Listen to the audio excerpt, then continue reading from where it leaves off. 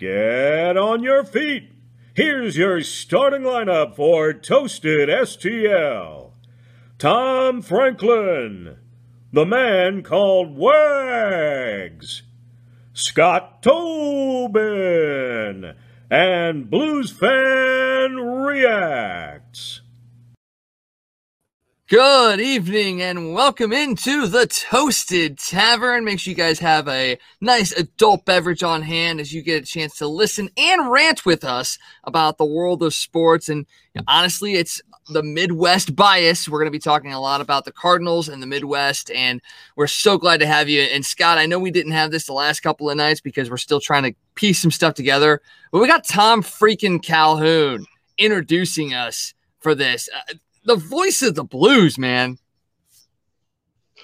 It's pretty cool, man. It's pretty cool. And we've got some other voices that'll be coming up here in the next coming days, introducing and doing some promos for us, too. So all kinds of really cool stuff we've got going on. But, yeah, to have Tom Franklin call out your name is pretty dang cool. Yeah, and those other audio pieces are coming in the next couple of days. So make sure you stick with us and catch those because we have been absolutely blessed with the amount of amazing people that have been associated with us so far and will continue to be associated with us. So we are so thankful for what we've been able to get. Yeah, absolutely. To hear Tom Franklin gives me goosebumps to hear him say my name, and the other voices that we have coming, same thing. I know you said the same thing when you heard it last night. It's like, man, to hear these people that we've listened to and looked up to for a long time talking about us is going to be pretty cool, and I'm excited for everybody to hear all of this stuff when it's all finished. Same here. All right, well, we've got a lot of stuff to get to today. There's a lot of stuff going on in the world of baseball, the NHL, the NBA. We're going to have some great segments for you, and we kind of want to start off with the one that's going to, I guess, piss us off the most because it's not just one team that's pissing us off. There's other things going on in the world of baseball that basically want to have us throw things at the TV because of what's going on. And as we dive into this, it's the spiral continues. The St. Louis Cardinals, all I can say is, they're in Detroit the last couple of days to play the Tigers, a last place team, by the way, a team that you should just absolutely roll over, and they get swept by the Tigers. Not so much because the pitching was poor, not so much because the offense was bad.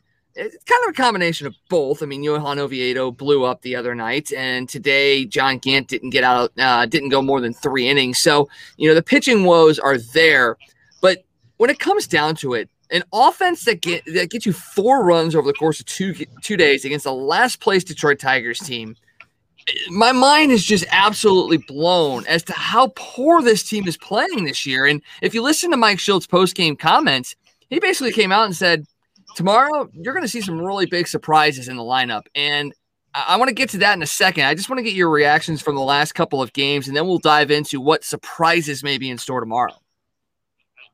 Yeah, I mean, there's just no part of this team that's playing well right now. You're not pitching well. You're not playing defense well. The offense is just anemic. I mean, it's hard to watch. It's painful to watch.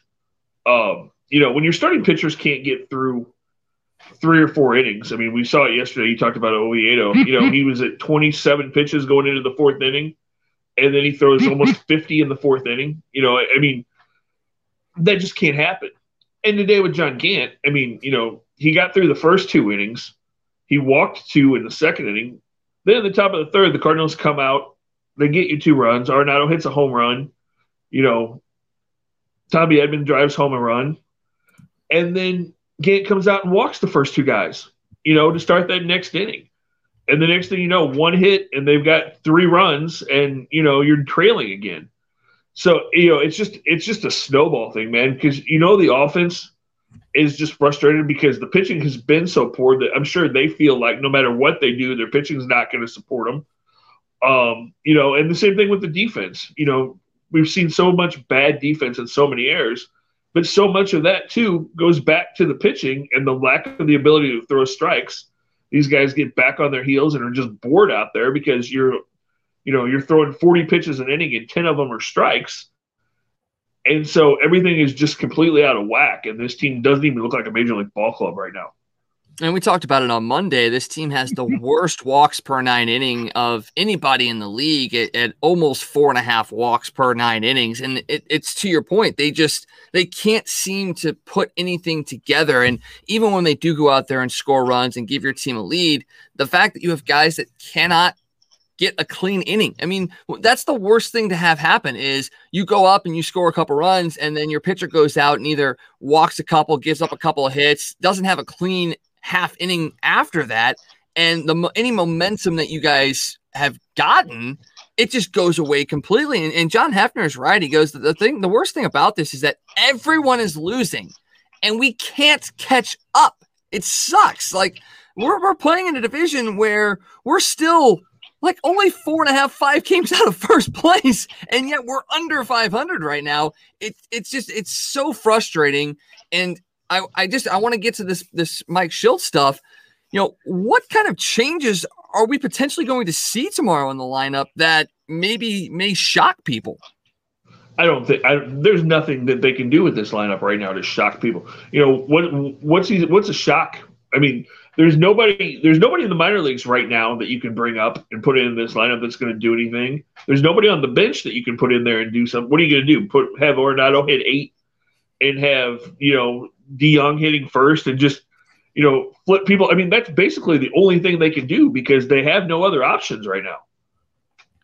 I mean, you talked a little bit about it on Monday. You know, are maybe they going to put Dylan Carlson in the leadoff spot? Is that entirely a possibility that you slide him up there? Yes, it's one spot, but maybe you put Carlson up at the top of the lineup, and then maybe you put DeYoung in the 2-hole, get him in front of a guy like Arenado, because Arenado and Goldschmidt, they're doing enough right now to be like, okay, they're hitting. They're not producing a ton, but the guys in front of them can't get on. Maybe you slide a guy like DeYoung up into the 2-hole, put Carlson first, DeYoung second, keep Arenado and Goldschmidt there. Maybe that generates something, pitches for him to see.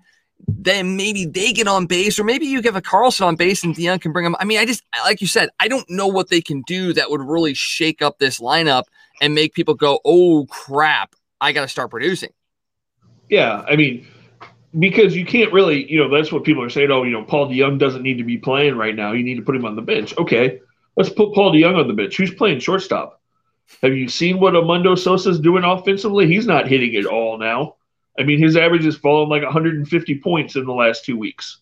You know, I mean, you can't do that. Yachty's struggling, but you can't put Andrew Kisner in there because Kisner is barely hitting 200 and hasn't hit, you know, since like the first week of the season. So that doesn't work. You know, you're not going to take Arenado out because he's struggling and put Matt Carpenter in at third base. Well, I mean, Mike Schilt might, but normal people wouldn't do that. I mean, you know, I mean, there's just nothing other than totally going out of the box, and maybe that's what you have to do. You know, I'm going to give Brad Thompson some credit. I was listening to 101 today, and he came up with this idea. And he said, you know what? Maybe at this point, because he pretty much said it, he said, right now this team is bad. He's like, you know, maybe you have to go down to the minor leagues and say, all right, we know you guys might not be completely ready, but Nolan Gorman, Matthew Liberatore, you're coming up for a couple of weeks. We're going to speed this process along, and we're going to see if you can put some life in this ball club. And other than doing something like that, because, I mean, let's face it, Lars Nootbaar not going to turn this team around, although he did have a triple today and did get an RBI yesterday on a sacrifice fly. But, I mean, he's not the bat that's going to make this offense all of a sudden turn around. If you bring up Nolan Gorman, does that light a fire under somebody? Does somebody go, okay, here comes this kid who's tearing it up in Double-A. Maybe you stick him in the lineup and maybe he provides a spark? Maybe. I mean, it could happen, but he could also really come up here and struggle like we saw Dylan Carlson early last year when he first came up. You know, same thing with Matthew Liberatore. Do you say, okay, kid, you know, you're not coming up here to be the savior, but go out there and give us 5 solid innings every 5th day. You know, is that his reward? Because, you know, he wanted to go to the Olympics. It doesn't look like the Cardinals are going to be able to let him do that. So do you say, okay, we're not going to let you go to the Olympics. We're going to keep you with the organization, but we are going to promote you. And instead of pitching for the United States, you're going to get your major league opportunity. You know, maybe something like that's what they've got to do, because going out there, you know, every couple of days and throwing John Gann out there, and at this point, Johan Oviedo and Carlos Martinez and expecting big results. It's just, I mean, it's insane at this point because we've seen what they are. They're not getting, this is what they are, you know? Well, and you also have guys like Zach Thompson down there as well that could potentially come up. I don't know. He's not been pitching great this year, but that might be another one of those just to shake up things. As Guy Bensing, the Hawaii Blues fan, a fan of the show, and we're fans of him as well. So, hey, Guy, maybe that's something that shakes up. You know, a guy like Jordan Walker is hitting down in the minors as well. And once again, it's not so much about, like you said, bringing them up to be the savior, but maybe it's just a matter of like the guys that are playing right now, like, we've got guys in the minors that we could say, screw it, the season's over, and bring these guys up and get a major league experience. Maybe it is just a game or a couple of games where you put them in there and say, this is what's coming. You can either go out there and play like you're supposed to, or we're just going to say, screw the season and bring these guys up. I mean, that might be a possibility. Yeah. And I mean, you know, you look at a guy like Nolan Gorman and, you know, everybody says, well, he's never been in AAA. No, he hasn't. But, you know, we've seen top prospects jump from AA straight to the major leagues lots of times. I mean, there's a lot of guys that have never played AAA baseball that come up here that are top prospects and produce pretty well. So, I mean, it's a scary prospect because you don't want to bury the kid, especially since they didn't have a season last year. But when you see what he's doing at Springfield and he's just absolutely tearing the cover off the ball, I mean, in a lot of ways, and, you know, people have said this, there's not that big of a jump between AA and AAA. So, you know, while he's probably not ready for the major leagues, maybe you do bring him up here for a week and see. And if he comes up here and does something, then maybe he stays. I mean, you know, the famous quote in 1985, Whitey Herzog brought Vince Coleman up here and said, okay, kid, don't get comfortable because you're only here for a week. And Vince said, no, I'm not. I'm never going back down. You know, and we know how that worked out. So maybe – you know, maybe something like that does happen. You just never know. But, I mean, they've got to do something at this point. You can't just sit on your hands and say, okay, well, this is what we got, and, you know, we're stuck. Because here's the thing, and I can't believe I'm saying this, but if this team struggles like this and they don't pitch and they don't hit, and you can see the frustration building on his face, I know I said he would never do this, but if this team doesn't show signs of, hey, we're going to get better, or hey, we're going to make moves to get better, how do we know that Nolan Arenado doesn't turn around at the end of the season and go, okay, the Cardinals made me the same promises that the Rockies did. They didn't try to help us win either, so I'm out of here. It's a scary thing to think about, and it is something that has been gaining traction in circles, that it's possible. You know, he gets the respect and the admiration of the fans that are here, so that is definitely a big part of it. But yeah, I mean, if the organization is going to say exactly what Colorado did and then not do anything about it, that's the thing. Mozeliak even said last week that changes were coming, and we haven't seen it. Now, I know you look at it and you can't just snap your fingers and a change happens. You know, there have to be dance partners. All that has to find a spot and make it work. But if you're not actively going out there and trying to find things to happen, you're not going to find a dance partner. I mean, you could go out there and you could talk to Washington and say, hey, look, you know, maybe we do have to pay a little bit of a higher price to bring in a Max Scherzer, or hey, let's talk to Minnesota about Barrios or what have you. If you're not going out there and talking, you're just waiting for them to come to you and say, hey, you look like you could need help. You look like you need help. Let's find a trade that works for us. If you're not going out there and trying to fix it on your end, you're not doing anything to improve your team. And that's what Nolan Arenado dealt with in Colorado.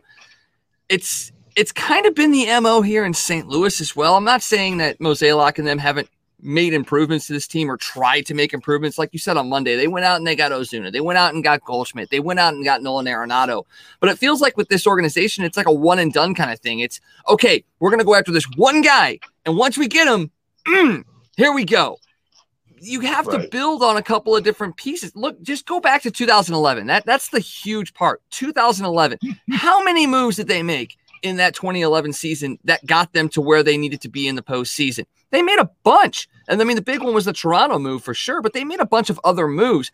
This Cardinals team, as of late, they make one move and they think that's it. And then they rely on their quote unquote depth that they do have a lot of, but it's a lot of young guys that haven't had the experience yet. So I don't know. It's getting frustrating. I can tell you that for sure. No, it really is. And you brought up 2011. I mean, you go back and look at what the Cardinals have done, in the off season is one thing, and then you look at what they've done at the trade deadline, and you're right. 2011, they made the big Colby Rasmus move, brought in all those pitchers. Other than that, under John Mozeliak's watch, you can look at 2013. That was the year they went out and got John Lackey and Justin Masterson when their pitching staff was struggling. And that team went back to the World Series in 2013. And the only other year that you can really look at with Mozeliak as the GM and say they made big moves at the trade deadline was 2009. And you look at that year, they went and got Mark DeRosa, then they went and got Matt Holliday, and then they topped it off by going out and getting John Smoltz. And that team made the playoffs and made a pretty good run. So they did what they needed to do to make that team better and to win. And I really thought that's what they would do when they went and got Nolan Arenado. You brought Wainwright back, you brought Yachty back, you go get Arenado. How do you get to this point and be like, well, okay, well, we did that. The team's not doing real well, so, there's always next year. It doesn't make any sense. Mozeliak's talked out of both sides of his mouth. A couple of weeks ago, like you said, he was, changes are going to come soon and we're going to have to make moves and do stuff. And then you hear him this week and he's like, well, there's really no pressure on this year for us to win. We're not going to mortgage our future. We don't feel any pressure to have to win this year. It's like, wait a minute. You just told the fans that there was pressure a week ago and that changes were coming. And now you totally switched and are saying, oh, well, we're not feeling any pressure to do anything. And then they wonder why the fans are upset. Yeah, it's exactly a great point. And Guy also has this question, or not a question. He says the statement, Schilt doesn't last until the All-Star break.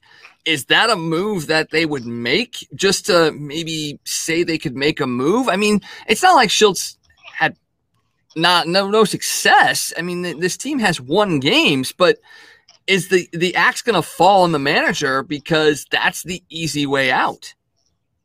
No, because they did that 2 years ago. They did their in 18, 3 years ago, with Matheny at the All-Star break. And that did light a fire under the team when they brought Schilt in and they almost made the postseason that year. I don't think it's going to happen because if you look at this team under Mike Schilt, they've been a second half team. Look what they did in 2019. They were about this point in 19, and then the second half they just were on fire and they made that run. In 18, like I said, after he got hired, they went on that run in the second half of the season and got really close to making the postseason last year. And even last year, the last 20 or 30 games was where they really turned it on. I mean, I know they only played, 58 games last year, but, the last 25 games plus is when that team really turned it on and made that postseason push. So I think because of that track record of them being a better second half team, and that even goes back to the Tony La Russa days. If you look at the years when Tony was here, that team was a way better ball club the second half of the season every year than they were the first half. So I think because of that, they don't. I think Schilt is going to make it through this season. And, this team still does have the talent. As frustrated as I am, and as I know everybody is, there is enough talent on this team that they can be in contention. They definitely need to add a piece. You have to go get a starting pitcher and probably a bench bat. But when you bring back Jack Flaherty and you get Harrison Bader back, and, that's a piece that nobody wants to talk about. But not having Harrison Bader is huge for this team because it screws up your defense. Tommy Edmonds in the outfield instead of second base. Your center field defense isn't as good. So when you get Bader back, you get Flaherty back, you get Jordan Hicks back, who nobody even talks about. He's probably going to be back the end of July, first part of August. That would be a huge piece to that bullpen. And then if you get Flaherty back, if you're somehow able to get Miles Michaelis back, which I'm not holding my breath on that one, but, you get a couple of those pieces and you add a piece, then you can move John Gant back to the bullpen. And all of a sudden, this is a totally different looking ball club. So, I mean, I'm not giving up on them, but they definitely need to do some things to try to light a spark under this team right now. And then, hopefully get healthy and make a move or two in the next month. And I think they can win this division. And I think they still can go deep in the playoffs. Honestly, I really do. I'm right there with you. I'm not losing hope, but it is getting to the point now where maybe I'm watching a soccer game as opposed to watching a Cardinals game, because I kind of will know how a Cardinals game is going to end. Another team going in the area, in the Midwest area, that's going on in action right now. The Royals are playing the Yankees in New York. It's the top of the ninth. The Yankees lead 4-3. Carlos Santana hit a go-ahead home run in the top of the eighth for the Royals. Rougned Odor hit a 2-run shot in the bottom of the eighth to give the Yankees a 4-3 lead. There's one out in the top of the ninth right now. Aroldis Chapman on the mound for the Yankees. And another piece that we got to talk about when it comes to Major League Baseball, and this is one I know you are probably pretty hot under the collar about, and it's because we saw pretty much the worst use of it last night with Max Scherzer and Joe Girardi. It's these new Major League Baseball rules, quote unquote, about pitchers being checked. The on-field exams began on Monday.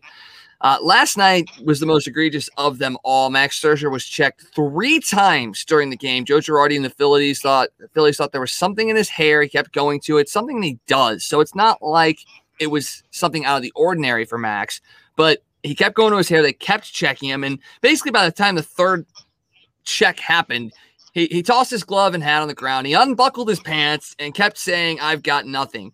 And he wasn't the only guy to unbuckle his pants on Tuesday night. Sergio Romo did the same thing. He unbuckled them and dropped trow, a la Steve Lyons, on TV. And it kind of begs the question, should the TV cameras be showing these checks, first of all? And B,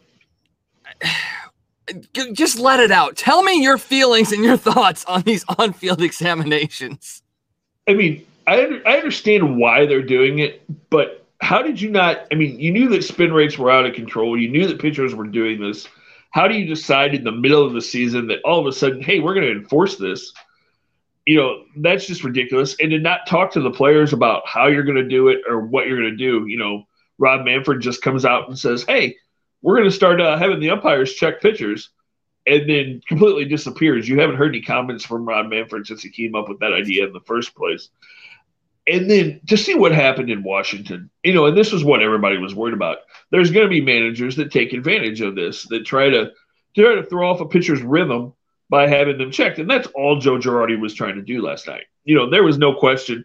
First of all, no pitcher is going to be dumb enough to cheat the first week that they're doing these checks, because pitchers know that the umpires are going to be out there. So if you are dumb enough to cheat right now and get caught, you need to just take it. Pack your bags and go home, because you're too stupid to be in the major leagues if you're doing it the first week they're doing checks.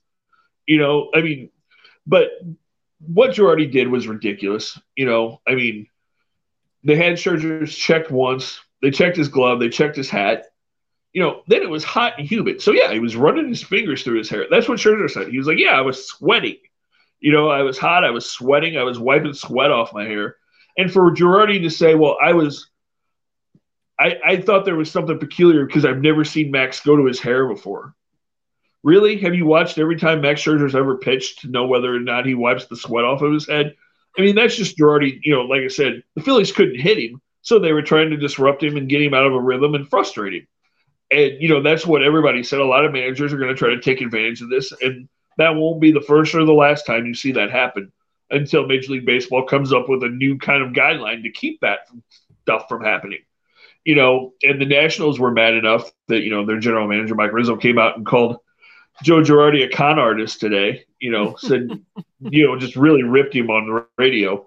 And, baseball needs to come down on Girardi, because Girardi had a smile. I mean, you could tell when they interviewed him after the game that he was almost had that smile chuckle like, yeah, I got away with something here tonight. I was trying to screw Scherzer over. So you've got to come up with a better way to do this. I mean, the spin rate thing, like I said, the spider grip and all that stuff, yeah, you got to get that out of the game, because there's no need for it. There's absolutely no need for pitchers to be cheating that blatantly. But you've got to come up with a way, and you've got to come up with a way to allow pitchers to use something.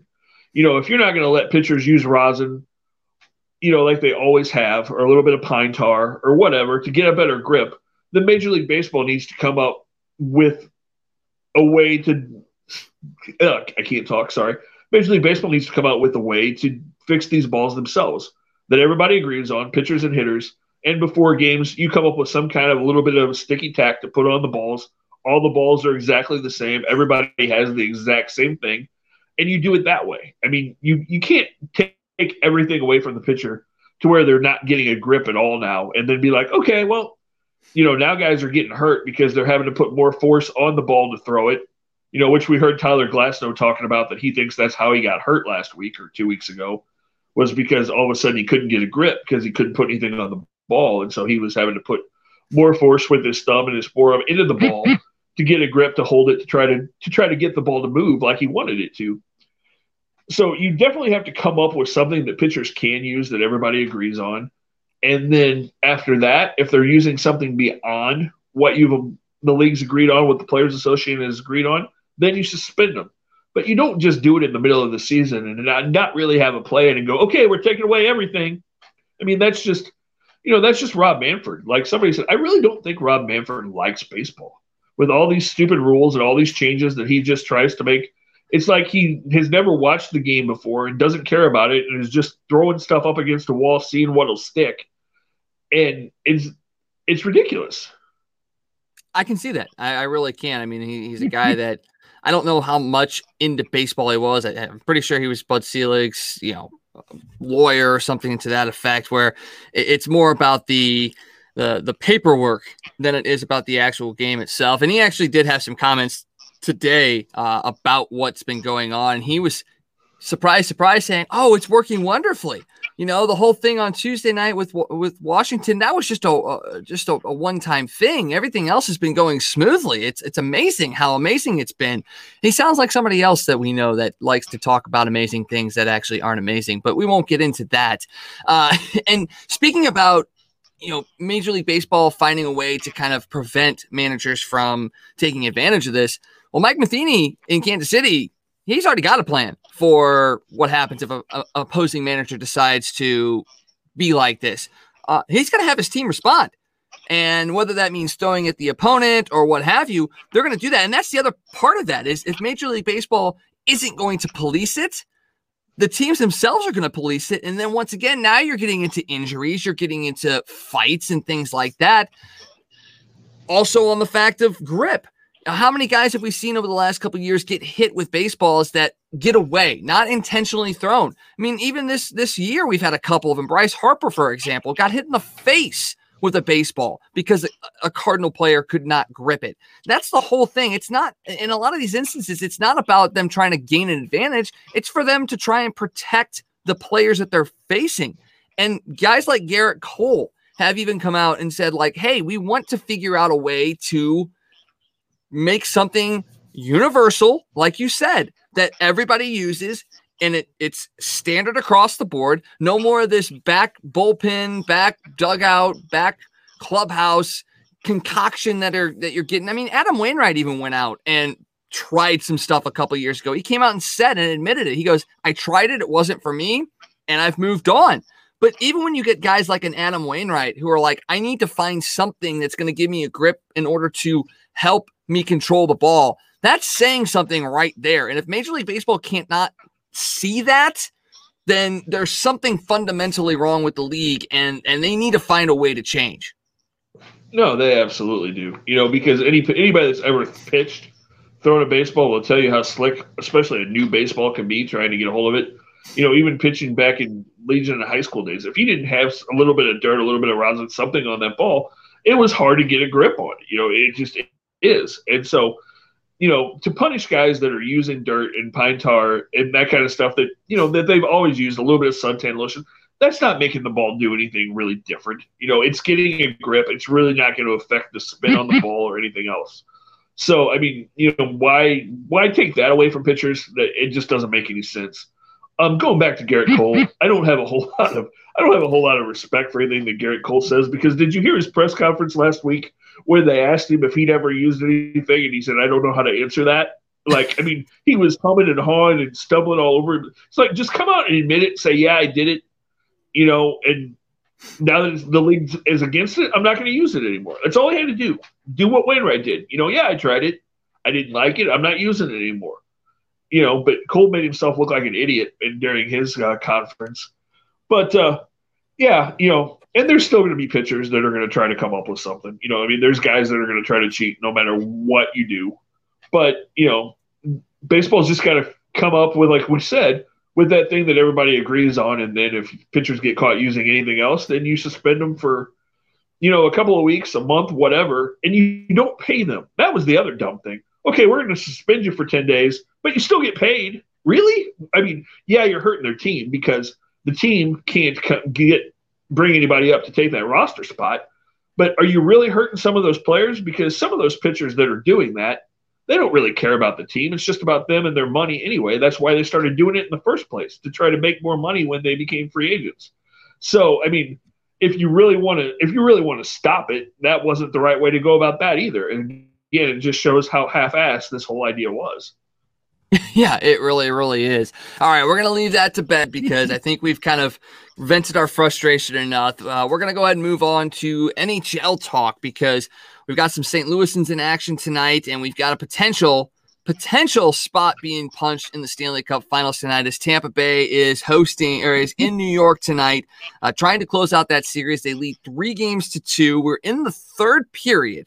The Lightning jumped out to a 2-0 lead early on in this game. They scored a goal in the first period, and then Anthony Cirelli made it 2-0 in the second before Jordan Eberle got the Islanders on the board. And just within the last couple of minutes, St. Louisan Scott Mayfield notched the score at 2, and we are 2-2 with 6:29 to go in the third period as Pat Maroon and the Tampa Bay Lightning look to move on to the Stanley Cup Finals for the second year in a row. This has been a hell of a series, and honestly, these two series have been absolutely amazing. And the Lightning are coming off of a huge win, 8-0 in Game 5 to give them that 3-2 lead. Are you? I know you're not an Islanders fan. You're a Rangers fan. I get it. Are you surprised or are you impressed by the fact that the Islanders have been able to come back, not just from an 8-0 loss, but also from being down 2-0 early in a game-clinching one for the Lightning? Are you surprised or impressed that they were able to come back and at least get this game tied and maybe win this game and force it to 7? Yeah, you have to be, because like you said, after they got blown out 8-0, it would have been really easy to pack it up and say, okay, season's over, especially when you go down 2-0 tonight. But to fight back and tie that game, you do have to respect the grit and the toughness and the fight in that team. And so, yeah, it's going to be interesting to see how this game plays out the rest of the way. But yeah, you definitely have to give them a ton of credit for having that fight within the team. And that's what makes the Stanley Cup playoffs so amazing, is because any team can win on any given night. We saw Colorado and Vegas. Colorado a 9-1 victory in Game 1 against Vegas, and then Vegas wins 4 straight. So a blowout victory does not necessarily always guarantee success and being able to move forward in these playoffs. So we'll keep an eye on that game as we go along. The other series going on right now is Montreal and Vegas. Montreal was a winner last night, 4-1. They take a 3-2 series lead, heading back home to try and clinch this series. Montreal's been phenomenal this postseason. They've been the surprise story. They've been just absolutely a locomotive going through these playoffs. And I was talking to some guys last night at hockey, and I know they're not the same team, but this is an eerily reminiscent of the 2019 St. Louis Blues. They've got good goaltending. They play a very sound defensive game, and they score timely goals. Now, the Blues had a little bit more goal-scoring firepower than the Canadiens had this year, but is it kind of crazy to think that this is kind of a 2019 St. Louis Blues style team, and they very well could go on to win a Stanley Cup? Yeah, I mean, I could definitely see the comparison.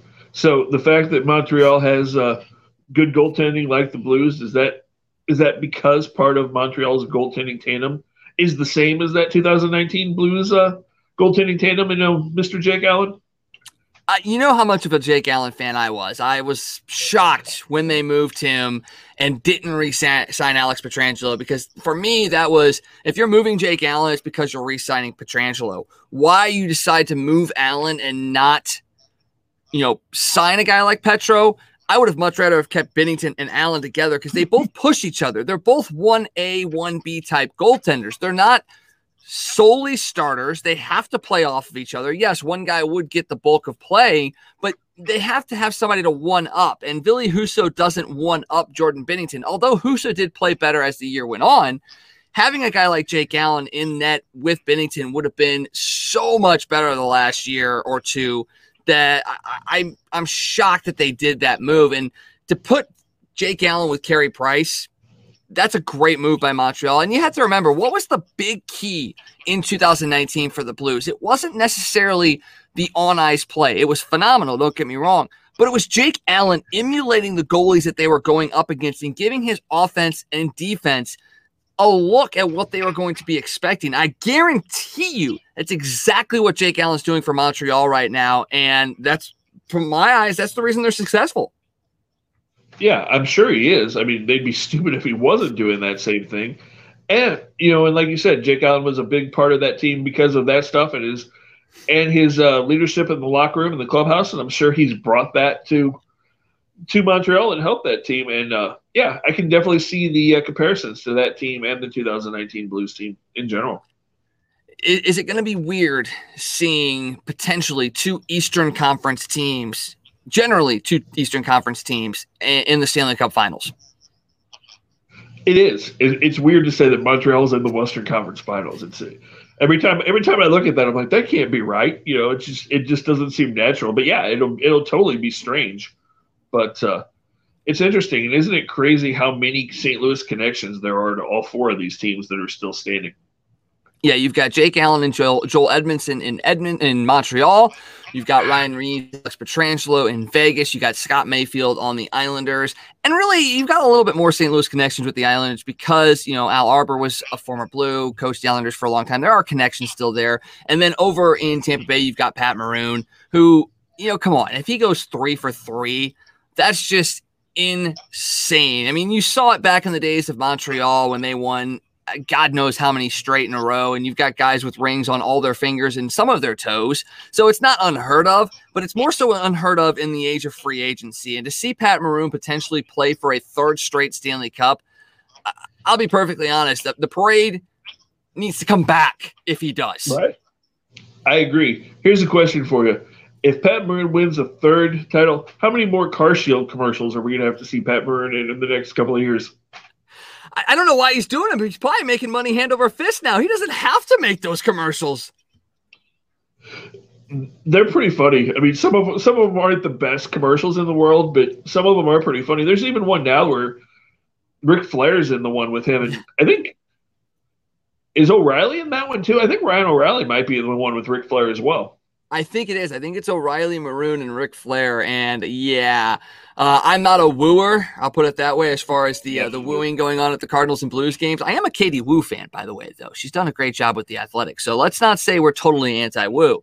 But yeah, the whole woo thing, just okay, whatever. Speaking of the 2019 St. Louis Blues Stanley Cup Championship team, one of those members officially hung up his skates today, and I wouldn't say it's a surprise because he is coming off of a pretty devastating knee injury this year, but he did feel like he maybe could go another year or two.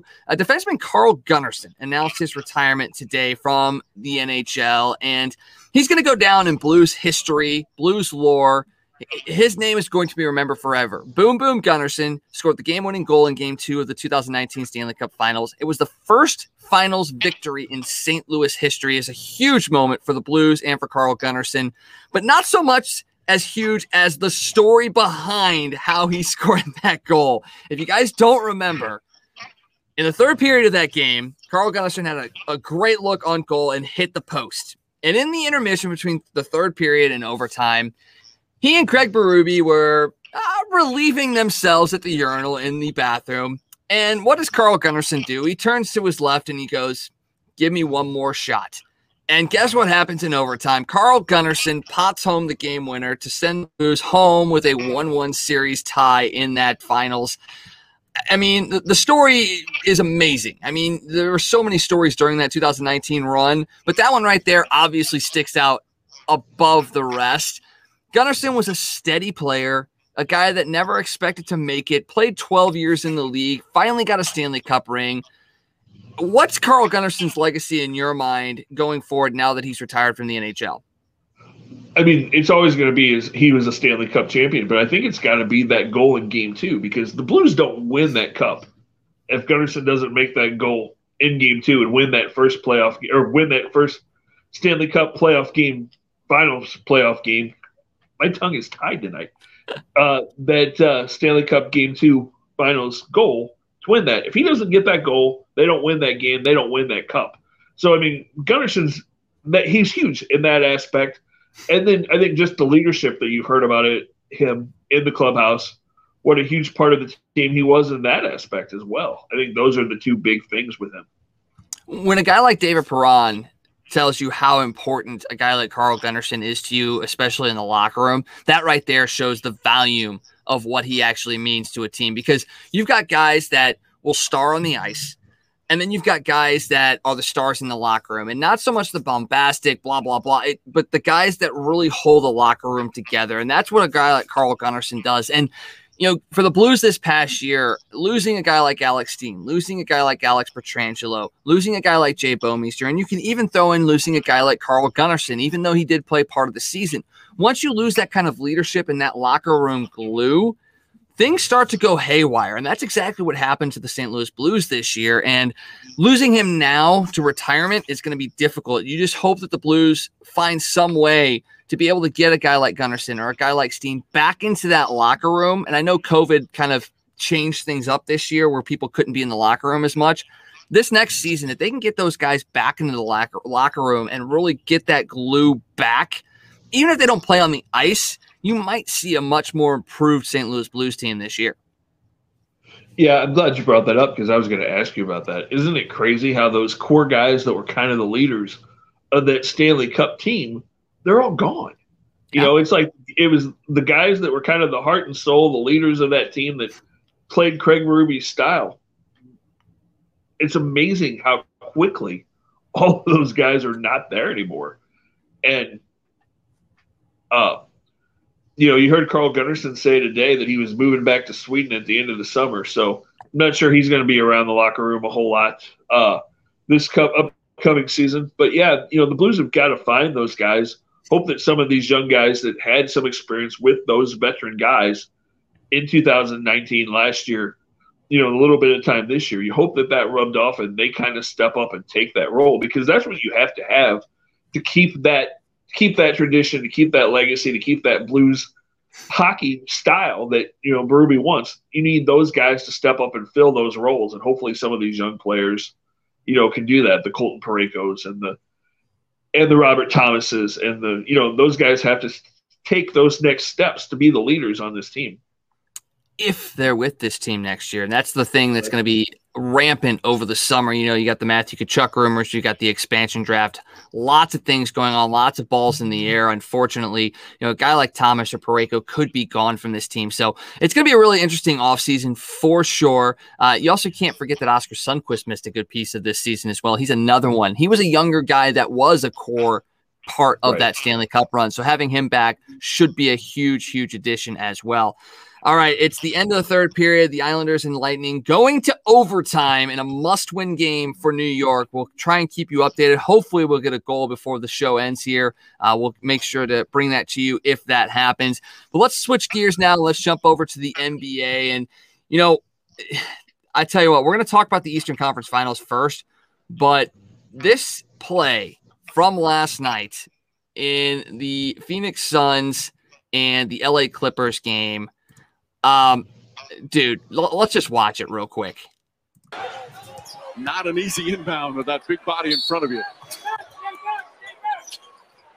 Crowder looking, throws it alley. Oh! He puts it down! He puts it down! It's over! And they're trying to say goaltending, but that's a live basketball. He can finish it. Right, there is no goaltending on an inbound pass. Was that the basket counted?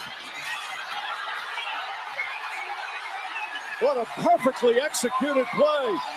Ayton guides it in beautifully. Unbelievable, that play. I know that I was going to bed last night as that game was ending, and I just had to stay up and watch the highlights of that. Dude, this is what the NBA playoffs has done the last couple of years to bring fans back. Absolutely an amazing moment last night. Yeah, it really was. To end a game like that, I mean, you can't draw up that play and execute it any better than they did. And that was, to be the game-winning shot, that's pretty impressive. And they've done this, the Suns have, without Chris Paul in games 1 and 2. They're up 2-0 in the series. Chris Paul is probable for game 3. And you have to look at the Clippers side of things and go, okay, what are you going to do to back this up? Well, Kawhi Leonard is very, very doubtful for game 3. And this is a team like the Brooklyn Nets, too, that was built to make it to the finals. What's going on with the Clips, man? Well, they're missing Kawhi, and it just came out just a few minutes ago that he has been ruled out. He is definitely not playing in game 3. So that's a huge thing. That's a huge loss for the Clippers. That puts so much on Paul George to be the leader and the star of that team, and that's not really what Paul George is. He's kind of the Robin to the Batman of whatever team he plays on. He's not really the guy that's going to step up and be that superstar. That's never really been his forte, to make those big shots and kind of steal the moment. So it's going to be tough. And that Suns team is just good, man. And you get Chris Paul back. Devin Booker, we talked about this the other day, maybe the next big superstar. And I told you I was picking the Suns, and I like Devin Booker, and I like them even more because I didn't realize that Devin Booker is the son of former Mizzou star point guard Melvin Booker, who scored 1,500 points in his Mizzou career and was the point guard and the leading scorer on that Mizzou team in 1993 that went undefeated in the Big Eight and made it to the Elite Eight in the tournament, and were 24-4 that year. Yeah, that's Devin is Melvin's son, so that makes me like him even more and root for the Suns that much more. Another St. Louis connection. It's almost like the Midwest has a hand in a lot of different sports. Why aren't we thought of more? Why aren't we talked about more? That's really, really odd. But that's what you get here on Toasted Tavern, the Midwest bias, because the Midwest is in everything. We make the East and West Coast bias the way that they are. So let's talk about the Eastern Conference Finals real quick, because game 1 is wrapping up, and it is coming down to the absolute wire. You've got Giannis versus Trae Young. Who wants it more is the biggest question. I don't know if you can really ask that and not get an answer on either side, because I think both these guys really do want this. Right now, you've got 5.3 seconds left in the fourth quarter. The Hawks hold a 114-113 lead over the Bucks. I got to ask you, man, who do you think actually wins this series? Because this is going to be a tightly contested one all the way.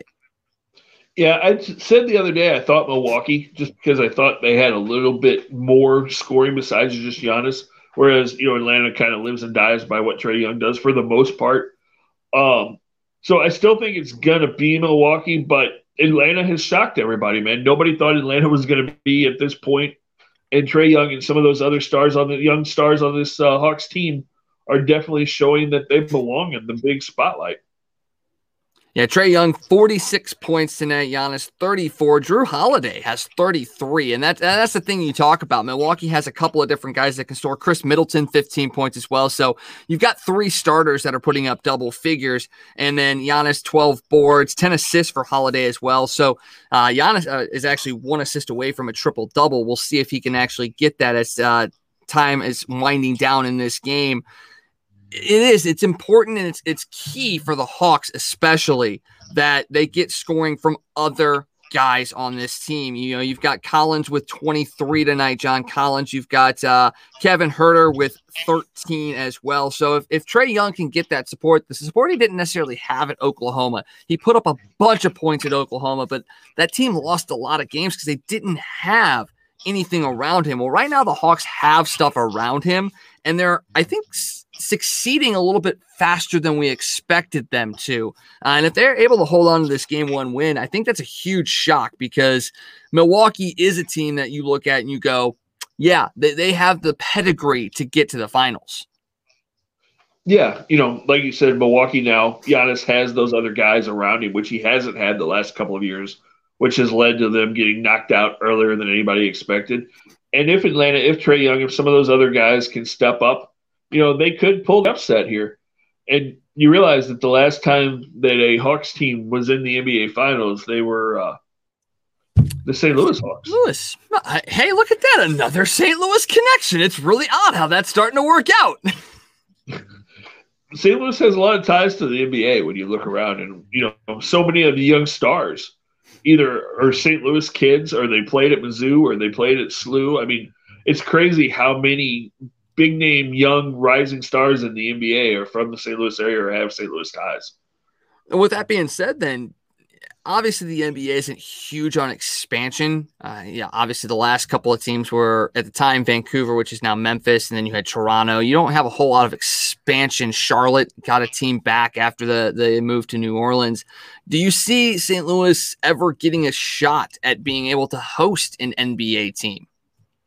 I hope at some point, and unfortunately, like they screwed the Blues over, the Lorries really screwed St. Louis over, because that was our best shot. If they would have waited and done a couple of things different, the Grizzlies would have ended up in St. Louis. That's where the NBA wanted them to be. They almost had a deal done, and then Bill Laurie got impatient and pulled out because he didn't like the way the financials were lining up and some stupid stuff that shouldn't have happened. But yeah, we should have an NBA team in St. Louis right now. But hopefully it'll happen at some point, whether it's expansion or, if a team ends up relocating at some point, which, a team like the Pelicans, which has moved around a lot, they're not drawing huge in New Orleans. That's not really a basketball city necessarily. So maybe a team like that could end up in St. Louis, or, as well as although with Trae Young there, hopefully they'll start drawing better. But, there's always been rumors. Atlanta's never really had great attendance for Hawks games. There were rumors at different points in time that the Hawks could come back to St. Louis. So you never know. I mean, I would love to see it. That's for sure. Yeah, I would like to see it as well. And the game has just gone final. Chris Middleton misses a 27-foot three-pointer for the tie as the Hawks take game one, 116-113. So they lead that series 1-0.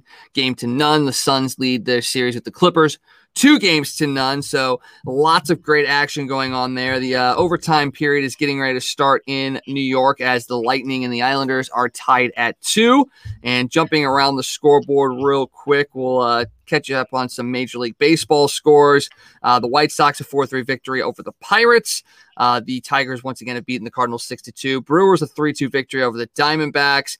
The Yankees held on to beat the Royals 6-5. Okay, that game got interesting because we told you earlier that it was a 4-3 Yankees lead because the Royals went up in the 8th, in the top of the 8th. The Yankees went up in the bottom of the 8th. Well, in the top of the 9th, the Royals scored 2 runs on a bases-loaded walk and an O'Hearn infield single.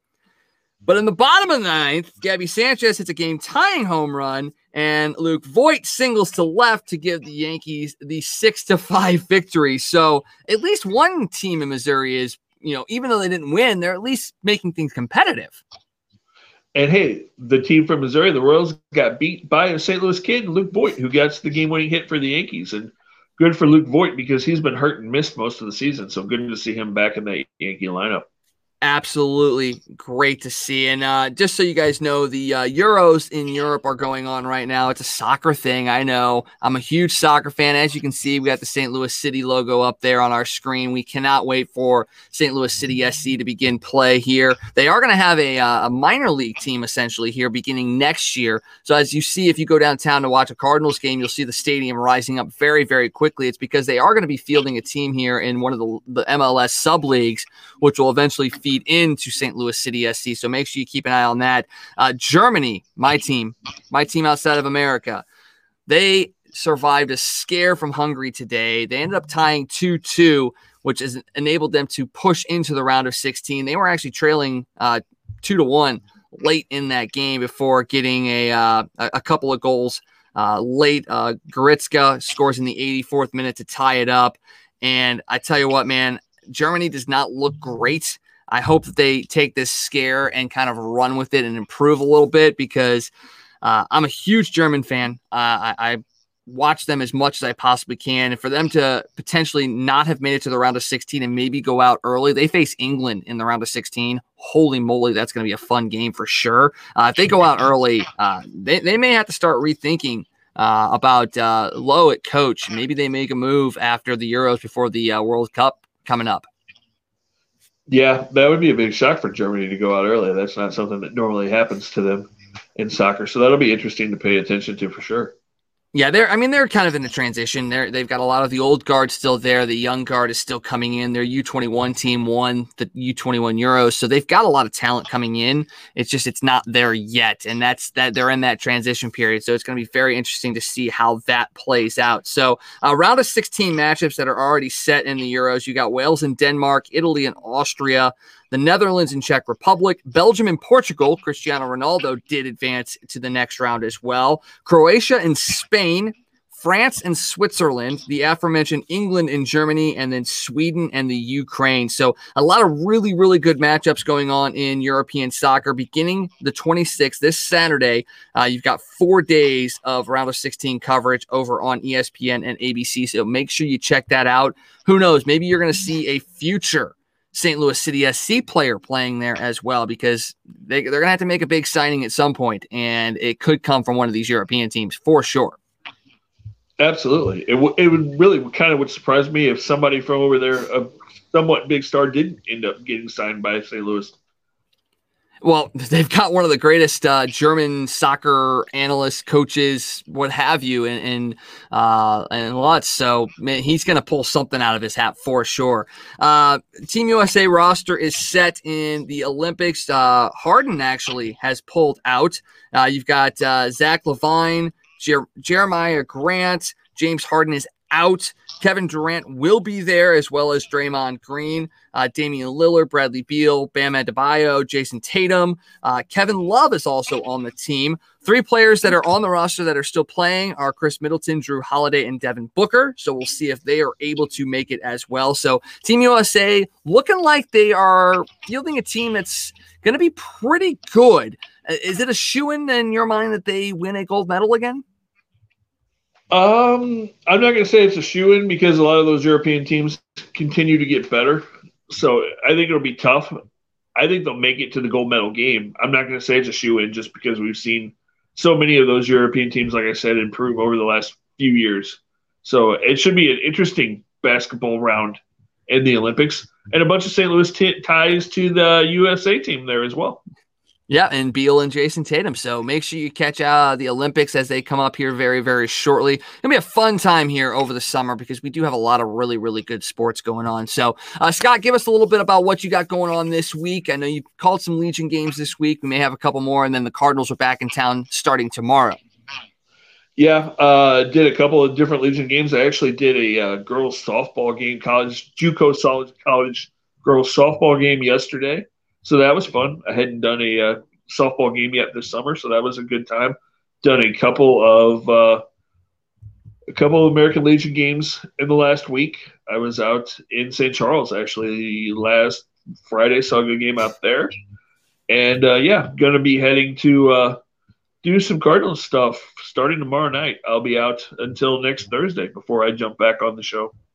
Hey, and you know what? I might see you there tomorrow night, because I'll be at the Cardinals game as well. It's soccer jersey night, so it's going to be a lot of fun. And we got a couple other things in the works this weekend that may bear fruit in the next coming months. So make sure you keep an eye there. And make sure you guys follow us on Facebook, Twitter, Instagram, YouTube at Toasted Tavern, as well as Toasted STL. Lots of great stuff coming up in the pipeline. We want to thank you guys for joining us. It's been a great night talking. Yeah, we had to rant a little bit about Major League Baseball, but at least we got something to talk about. I'll put it that way. Make sure you join us every weeknight here at 9 o'clock on Toasted Tavern. For Scott, I am Wags. Thank you guys for joining us, and have a great rest of your night. For new episodes, merchandise, and behind-the-scenes content, be sure to visit ToastedSTL.com or follow us on Twitter at Toasted St. Louis. I'm the voice of the Blues, Tom Calhoun. Let's get toasted!